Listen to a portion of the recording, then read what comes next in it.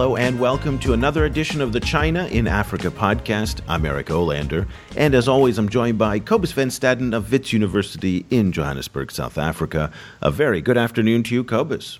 Good afternoon. Cobus, there have been a series of events over the past few weeks that have really brought to attention this idea that Africa and many African countries are at a kind of a juncture, a crossroads. And on one side, it's China, and on the other side, it's the rest of the world. And we thought it'd be interesting to kind of take three events over the past few weeks, just two of them in particular over the past week, and use that to kind of showcase the decision that so many are facing now in terms of the direction that their economies and their societies are going between their legacy relations with the West and the international community and that in their growing dependence on China. Yes, and so we decided to focus on a few different actors. The first place, John Kerry recently visited Africa this week. So, of course, the U.S. is a very strong stakeholder in Africa. The Tokyo International Conference on African Development is taking place in Nairobi. Also this weekend, we're talking about Japan.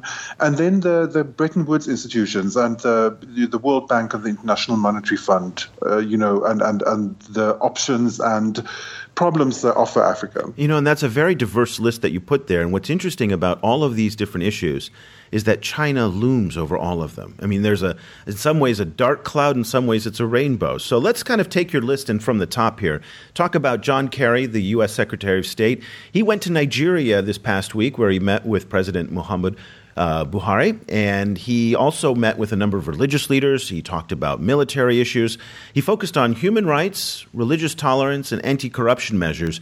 And in so many ways, the Kerry visit highlights the sharp contrast between how a visit by Wang Yi, the Chinese foreign minister, would happen and the really different way that a Secretary of State visit happens when it goes to Africa. So this idea that a visiting foreign minister comes and lectures people about human rights, religious tolerance, anti-corruption is, again, really a concept that only the Americans, for the most part, do. The French and the British also, to some extent, do it, but the Americans do it more than almost anybody else. And it's really remarkable in this day and age that the United States continues to do this in light of the fact that those very issues, human rights, religious tolerance, and even anti-corruption, are considerable issues in the United States right now. So we have, clearly in the war against Islam, or Islamic radicals, as the Americans would kind of say it, and Islamic kind of jihadist fighters, the Americans were, Kerry was really going after the Nigerian military for not going to extremes. So he said, quote, "It is understandable in the wake of terrorist activity, some people are tempted to crack down on everyone and anyone who could theoretically pose some sort of threat." Now, this is interesting if it didn't come from the United States, where, of course, it's not Kerry's responsibility, but this is a country right now that is actively debating an entire ban on Muslim immigration. This is a country that, at the low end of the estimation, has killed 116 civilians through drone strikes. Most of those are Muslim. Most of those are innocent civilians. The high end of those estimates put them at 800 people. The very high end of those estimates put them into the thousands. So again, Cobus, my rant here against the United States is not to endorse what the Nigerian military is doing or even what the Chinese are doing, but rather to kind of question whether America continues to have the legitimacy to bring these types of issues up.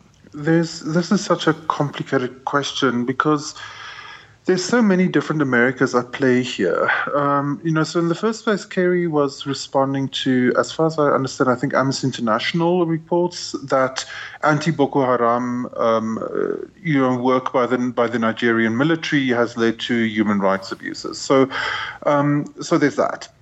In the second place is obviously also there's America as kind of voice of international human rights. Then there's America as security state, kind of with its own kind of drone presence in Western Africa. And I can see reasons and motivations for both of those Americas. And from an African perspective, I can see why African nations find the kind of preachy America, the kind of don't do kind of don't break humanitarian rules in pursuit of Boko Haram, rather educate people and create better jobs, and the kind of message that he gave. I can see why African leaders could find that annoying, because it is such a 20th century role for America to take. It's such the superpower preaching. I can see why that is irritating. On the other hand, I also have a bit of a I have to ask myself, if John Kerry isn't making the case for human rights, who is going to be in the international community? It's almost like we're moving to almost to a post-human rights era in terms of people actually speaking and advocating for human rights, So it seems to be that is weirdly the role that America is resented for, but it also is maybe a valuable role to have. I'm so muddled in my thinking about this. No, it's not easy. I would feel better about this if the United States was a little bit more humble in how they kind of talk to the rest of the world. Instead of portraying the United States as a kind of place, this idealistic place of religious tolerance, which now increasingly it's not. You can ask any Muslim American today or any Sikh immigrant in the United States how difficult it is to be openly practicing their religion, whether it's to have a mosque in their community or to wear a turban or to kind of fly on a plane. It's not easy right now. If you're African American in the United States and you are raising a young African American male child, you have to have a talk. These are human rights issues. These are religious tolerance issues. Clearly, we have anti-corruption issues. I listened to a professor, and I can't remember his name, and he said he went to Europe to teach and lecture, and he says, the United States does not have any corruption issues in government. Zero. He said, what we have campaign finance. So what we do is we put a bow on it with a different name. We call it campaign finance, which in Nigeria or in Vietnam or in China or in South Africa would just be plain out corruption. But we've dressed it up with marketing language to make it kind of acceptable and digestible. And this, again, if anybody knows kind of the ins and outs and the details of American politics, you will sit there and just cringe when you see how they portray themselves overseas, again, with the duplicity. I feel you, though, when it comes to if the United States doesn't do this, who does? The French don't have this legitimacy. The British don't have this legitimacy. The European Union does not have this legitimacy, nor do the Chinese. So maybe we're going into this phase where there is nobody that has this legitimacy because we know too much in the era of social media. Yeah, it's so complicated because the U.S. simultaneously, we're in a highly mediatized era. So human rights issues in the US is well known in the rest of the world. So I'm teaching a seminar at the moment where national image is a key issue. So I look at country branding, place branding, soft power, public diplomacy. This kind of overlap between public relations issues and politics. And so I asked my students. I wanted to try and get them to talk about their perceptions of places. So I asked them if they could go on an all expenses paid vacation anywhere in the world. Where would they go? Now, keep in mind, these are all my entire seminar class are all young black women. All of them said, I expected them to say Paris, New York, London. None of them said Paris, New York, London. They all said southern Indian Ocean islands, like Mauritius, Seychelles, like beach resorts. When I asked them, so what about Paris, New York, London, and especially New York, they said, we don't want to deal with America. It's just a bunch of racists, And at the same time, Black Lives Matter has crucially shaped the way, the entire way that human rights and blackness and whiteness and so on is discussed in South Africa. Black Lives Matter as a hashtag is trending in South Africa on almost a weekly basis. So it's a weird situation where both the problem and the solution is American, and it kind of shapes the entire kind of horizon of the discussion. And of course South Africa is an English-speaking country, so it's even exacerbated in that level. Well, bringing this back to China, and again, it just highlights, and this is the example, and this is what we saw this week in this story, how the Chinese kind of approach with non-interference and not getting involved in the issues of human rights, militarism, religious tolerance, anti-corruption, which are clearly internal affairs of other countries, in many ways is appreciated by African leaders, oftentimes for the wrong reasons, because they don't want the meddling Americans or Europeans coming in and telling them what to do, because oftentimes what they're doing is bad, and it's really, really violent and awful to a lot of people who are suffering innocently. So the Chinese, when they don't say anything, are often enabling that awful behavior. But at the same time, at least there isn't this duplicity that really becomes more apparent with the Americans. And the fact that the Americans have not moderated their speech to reflect the complexities in their own country when they talk in countries like Nigeria highlights to me the hypocrisy, and again, why so many African countries do look to China with more of a smile, because they don't have to deal with this kind of duality. Let's move on. You want to comment on that? Sorry, just one point. I think one, just from a kind of a media perspective, I think it's also important to look at, I think one issue is one needs to ask whether is this hypocrisy, or is it a situation where America is communicating in such a kind of a complex way, where, for example, like you mentioned that America as a country is talking about a possible Muslim ban. But at the same time, which is not policy. Let me just comment that I'm not saying that's policy. That is simply a campaign. That's simply a discussion that's happening right. in the American kind of election. But of course, Kerry is coming from a deeply democratic place, deeply democratic party place, a small democratic place, so small D democratic place, big D democratic place. Sorry, he's speaking. Is embedded in the American government and speaking for the American government, but is also embedded in the Democratic Party.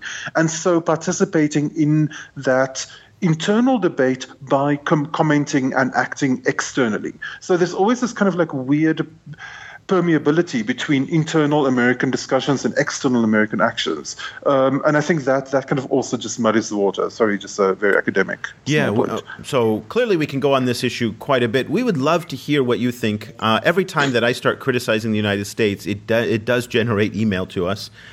Because people don't really do it that often, and you don't really hear Americans doing it that often.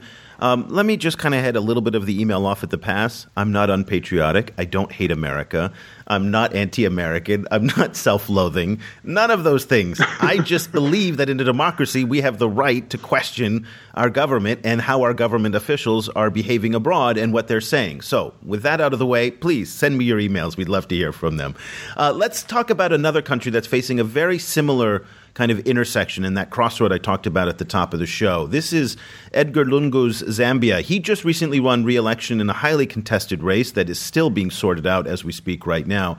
I'm not sure that President-elect Lungu is going to be very happy with the country that he's now governing, or re-governing, if you will. A 9% fall in the kwacha against the dollar just since April. Inflation is forecast to average about 18.5%, but I think if you're in Lusaka, you'll probably find that it's more, and that's a national average. The major cities tend to run higher. 60% of Zambians are now living below the poverty line. 42% are considered to be in extreme poverty. Growth is plummeting from 10%, which was 6 years ago. This was the Africa Rising narrative, and Zambia, in many ways, Cobus, was at the heart of the Africa Rising narrative. Now we're looking at 3.6% in 2015, and next year it's forecast to be at 3.2%. So Zambia now is in this precarious position financially, and they have two choices, and they're actively engaging these two choices. It's the IMF on one side, and behind door number two is China. There was a great article in Business Day Live which kind of highlighted the contrast in all this. Cobus, talk to us a little bit about the differences between the IMF and China. There's some very fundamental differences, one being the kinds of finance they offer. So the IMF tends to be much more amenable than China to offer budgetary support. So the IMF would frequently be the logical place one would go to if one's entire budget is about to collapse. So rather than, for example, you want funding to build a bridge or a dam. In the second case, project-related finance, China does a lot more of that. And China has historically been quite wary of lending to governments simply to keep them going. So Zimbabwe being a key example there, where Zimbabwe has frequently asked for finance from China to essentially cover budget shortfalls, and the Chinese have frequently didn't want to bite. The other issue is that the IMF usually comes with a whole bunch of strings attached, most notably that they frequently also call for tight austerity measures, which has backfired spectacularly in Africa in the past. The structural adjustment of the 1980s and 90s was a disaster in Africa, and led to widespread hardship. So frequently, kind of if you get support from the IMF, then you need to the government is then forced to start doing things like cutting fuel subsidies, or food subsidies occasionally, which then frequently causes food prices to spiral and inflation to spiral, leading to a lot of popular discontent. The problem with Chinese loans, on the other hand, is that they are frequently tied to having to use Chinese contractors, which brings with them a bunch of other issues, and also that they frequently tend to lock down your commodities that your country produces. So frequently, a lot of these loans have to be repaid in oil or cocoa or a bunch of other commodities, and that means that you are locked into that no matter what the price of oil or cocoa does. So the situation is some oil-producing countries had big oil-backed loans with China, and when the oil price fell, that means they have to pay back 3 times or 4 times as much oil as they thought, as they budgeted for originally. So it becomes a very complicated choice. It does, and in many ways, that is the core of the problem for Zambia, because over the past 10 years, since those days of 10% growth, Zambia did not do enough to diversify its economy beyond copper exports. It now is the number 2 copper exporting country in all of Africa, and it's been that way for a long time, but it got lazy on that. And what we mean by lazy is that when they had cash windfalls 5-6 years ago, really at the end of the Michael Sata era, instead of kind of investing that in education, investing it in key infrastructure, they gave government raises. Now, I understand the political imperative to do that, but you're now suffering from that inability to diversify beyond copper. So when copper prices stay so low and so much of your Chinese debt is tied up in copper, you then start running into the cash problems that you talked about here. One other very quick point between the choice that Zambia has to make between the IMF and the Chinese, that the Chinese money oftentimes takes years to develop in terms of negotiations, so it doesn't happen fast. And there's not an ATM. You saw this with Robert Mugabe in Zimbabwe, who desperately went cap in hand to Beijing asking for a bailout. He couldn't get it. Most times when African heads of state try to engage the Chinese for some kind of quick fix, it doesn't work, as you pointed out. And so the IMF can turn on the spigots of cash much faster. IMF negotiations have been going on since March and April. They've been delayed a little bit because of the election uncertainty that's going on right now, but they're expected to kind of continue in the coming weeks and months. And most people are thinking that IMF will come back into the picture in Zambia in a big way. Cobus, last thoughts on this. It feels like Back to the Future again, that here we are, African country, export commodity dependent, commodity exporting dependent, back in a massive IMF bailout. It feels like 1985 all over again. We really haven't made much progress in some sense. Maybe I'm just reading the narrative wrong. You know what? Like, I don't think anyone who, I don't think of myself academically as an Africanist. I don't particularly think, of myself as an African studies person. But, I am engaged with Africa in lots of different ways. And, you're not really supposed to say this, but Africa is a bummer sometimes. Really, it's so not just. Let's be fair. It's not just Africa. I mean, we have, so it's easy to kind of harp on Africa, but certainly, I mean, as an American citizen, it's not really a great time to be American either. So, but it's but the problem with Africa is certain things just never go away because I remember reading the original foundation document for the Bandung Conference in 1955. So for those of people who are not steeped in this nerdy stuff, the Bandung Conference was a big conference of countries that were not the West and not the Soviet Union. So it was a lot of recently decolonized countries in Southeast Asia and Latin America and Africa that all met in Indonesia. And in that big document there in 1955, they made a big point of the need to move beyond exporting raw minerals from Africa and the need to beneficiate and develop their related industries then and now. Nothing changes. Yeah. It's so depressing. It really hasn't evolved as far as I think and a lot of people hoped that it would. And let's go to our third topic very quickly and kind of again highlighting a choice or alternatives that Africa is facing. That comes in the form of Japan. And for those of you not familiar with the Japan-China rivalry, it dates back all the way to World War II, where in Europe, by contrast, World War II has long been settled. Here in Asia, it is not settled. Territory disputes are still very fresh. Borders are still very, very uncertain. Militaries face each other daily now, particularly in the South China Sea and the East China Sea, in a very, very tense standoff that have their roots that go back decades to some of the outcomes of World War II. That tension, that rivalry between Japan and China that has been fueling for itself for the past, say 30, 40 years, is now making its way to Africa's shores. And it comes in the form of aid conferences.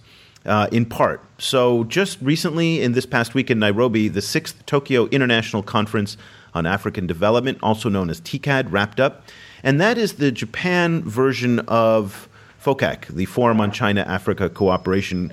Cobus, this is more up your lane because you are a Japan specialist. The Japanese really want to make sure that they are not outshined by the Chinese in Africa, when in fact, whatever they do, they will never compete with the Chinese. Let me just give a couple statistics here to set the table for you so you can give some analysis. Consider that in 2014, Chinese companies announced just 32 foreign direct investment projects across the continent, which totaled $6.1 billion. The same year, Japan did $1.5 billion, so China was 6 times bigger. On the FDI side, Japan is not even in the top 15, and that's according to the Ernst & Young Africa Attractiveness Survey from last year. Portugal is higher than Japan. Spain is higher than Japan. India, South Africa is higher than Japan. France, UK, so they're not even to be seen. So very interesting that they're saying they want to compete, but at the same time they don't. So what they've done is they've brought out a massive aid and an investment package. The Chinese number, if you recall from FOCAC in December in South Africa, was $60 billion over 6 years, if I'm correct. I think that was 60 over 6. Yes. The Japanese are now coming out with a new package of $30 billion over 3 years.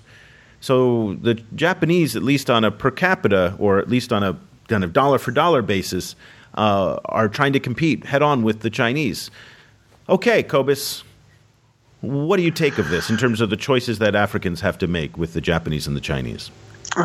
Some of these, there's been an interesting kind of discussion in the African press about this rivalry, and it's always interesting, like when you speak to the actual diplomats, they always try and downplay the rivalry, of course, but this kind of perception that Japan is trying to match China in Africa in some kind of ways. In the African press, there was several people wrote, well, this is fine. This is not a problem. Let them all come. The more the merrier. With the of course the assumption that Chinese aid and Japanese aid are compatible, and I think to a large extent they are, in the sense that as we said, Chinese tend to do a lot of project-specific financing. The Japanese do some of that as well, but the Japanese also do a lot of old school classic overseas development assistance. So they're actually, it's like old school aid, where they actually aid education and, like healthcare and those kind of things. And some of this 30 billion is going to go into that. However, I think in certain key areas, the aid is absolutely not compatible, especially when it comes to the political payoffs that are supposed to come. One of the key things that the Japanese are pushing is UN reform. So the Japanese want more UN Security Council seats, and they specifically want a Japanese UN Security Council seat. And with that, they're pushing also that there should be an African seat on the UN Security Council. A permanent member on the UN Security Council should be African, and they're linking those two. The last thing the Chinese are interested in is having Japan on the UN Security Council. I can tell you there's a snowball's chance in hell that will ever happen. Yes, so it long will as never happen. It will never happen that Japan will get a permanent Security Council seat. And kind of like if you think the one China policy and kind of like Africans dealing with Taiwan and Africans dealing with China is problematic, you should see what's happening between China and Japan in relation to in relation to that particular UN reform issue. So that is potentially a very fraught space for Africans to kind of find themselves, especially if they're getting major financing from both sides. Yeah, and I think that could be difficult. Let's pick up on that point right there, because I think that's the key point. I don't think 99.8% of any African leader considers the Japan-China dispute relevant for them. The only thing that they seem to like, and this is what I picked up from Uhuru Kenyatta's comments, the president of Kenya, this past week in Nairobi when he was talking about TCAD, he was just very grateful that the Japanese both chose Nairobi as the venue for the Sixth Forum, but at the same time that the kind of the numbers are so large coming out of Japan. So I get the sense they're like, great, if you guys want to fight and you want to keep showering money on us, that's great. Take out your fight here all you want as long as you keep bringing the cash to us. Again, for me, what's depressing about this narrative is that it's the Chinese continue to engage with these kind of big aid packages, and we're starting to see the same types of behavior dependencies that we saw with the IMF, the World Bank, and the debt crisis that came in the 70s and 80s. Now with the Chinese, that when FOCAC rolls around, it's everybody lines up with their bowl, kind of waiting to be filled by the Chinese, and now the Japanese are kind of stepping into that. Is there no more creative way to engage these economies and grow these economies other than showering $30 billion of handouts? I'm just raising that question because I don't think it's healthy in the long run. I also don't think it's healthy, and I think it puts Africa in the worst possible position, which is essentially aid recipient with lots of raw minerals. So it's just Africa is just pushed back to the 1950s. In comparison to that, I'm South African, so of course I have this particular view of it. But I find South African engagement with Africa frequently decried by Africa as it is. I find actually in a weird way more inspiring, because South Africa tends to think of Africa, of the rest of the continent, as potential clients. As you have do the Chinese. A lot of resource. Fair enough, but Huawei, as do the Chinese. I mean, certainly Huawei, ZTE, Lenovo see Africa as clients. There's no doubt there. Yeah. The Japanese tend to not see Africa as clients, not, I think, because they don't think of them in that way, but simply because Japan's economy has shifted. The Japan of the 1980s is not the Japan of now. The Japan of the 1980s was still a lot similar to China now, in the sense that the economy was still located a lot on mass production. The Japan of now is mostly exporting very high-level technology, high-level design. That's going to be a hard edit. I'm so sorry to interrupt you. You already said that part. I got you right up until you said the Japan of now. And so maybe you can just pick up saying what the Japan of now is. Oh, okay, sorry. The Japan of now is much more focused on high technology, high design, very expensive stuff. So I think there's just is a natural, much smaller market for Japanese stuff in Africa now than there is for Chinese stuff, because China has taken over Japan's position of just mass producing lots of kind of small scale consumer electronics, for example. Japan has moved out of that game, and given it over to China. So I think that it's not as easy for Japan to have that kind of level of engagement with Africa as it is for China. Okay, interesting, Cobus. So I picked these three topics this week as a kind of an example of the kind of choices that Africa has to make, or maybe not. There may be not choices. You can have Japan and China the same way I can have, vanilla and strawberry ice cream at the same time. It's not a choice. It's a little bit indulgent. So in many ways, maybe it's not a binary choice, but it's a change in philosophy. The Japanese approach in Africa is certainly different than the Chinese approach. The IMF approach in Africa is different than the Chinese approach. The American approach in Africa is different than the Chinese engagement strategy. And so it's forcing, if nothing else, African governments and African leaders to be more dexterous, to be more flexible, to be more adaptive to these different styles? Because in the old days, they would primarily deal with London and Paris and Brussels and a select few capitals. But today they're dealing with the Brazilians, the Chinese, the Portuguese, the Americans, the Japanese, all of these different. So it'll be interesting to see how they encounter these different partners and engage these different partners in a way that hopefully betters their interest rather than simply stuffing more cash into the pockets of leaders. Cobus, give me your final thoughts. I think a lot of their success depends on how much imagination African leaders have, and this for me is a problem because I really frequently see a lack of imagination from African governments about what Africa can be, like where they can grow, and what kind of help that would really help them to grow. They seem so stuck in certain narratives, again, just being cursed by the presence of raw minerals in their countries, and not really pushing new ways of developing. So I'm not super optimistic, but hopefully there will be some African leaders who can actually engage with these external actors in a way that will actually push Africa forward in a new direction.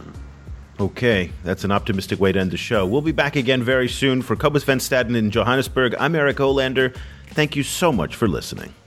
If you enjoyed the show, then you should definitely head over to the China Africa Project's website at www.chinaafricaproject.com. Sign up for a weekly email newsletter full of the week's top China Africa headlines and context. And for up-to-the-minute developments, come to facebook.com/China Africa Project, where stories are updated every 4 hours. The China Africa Project sends a big thanks to publishing partners at The Huffington Post, the Asia Society's China File website, Pulse Ghana, Pulse Nigeria, and Yes Africa.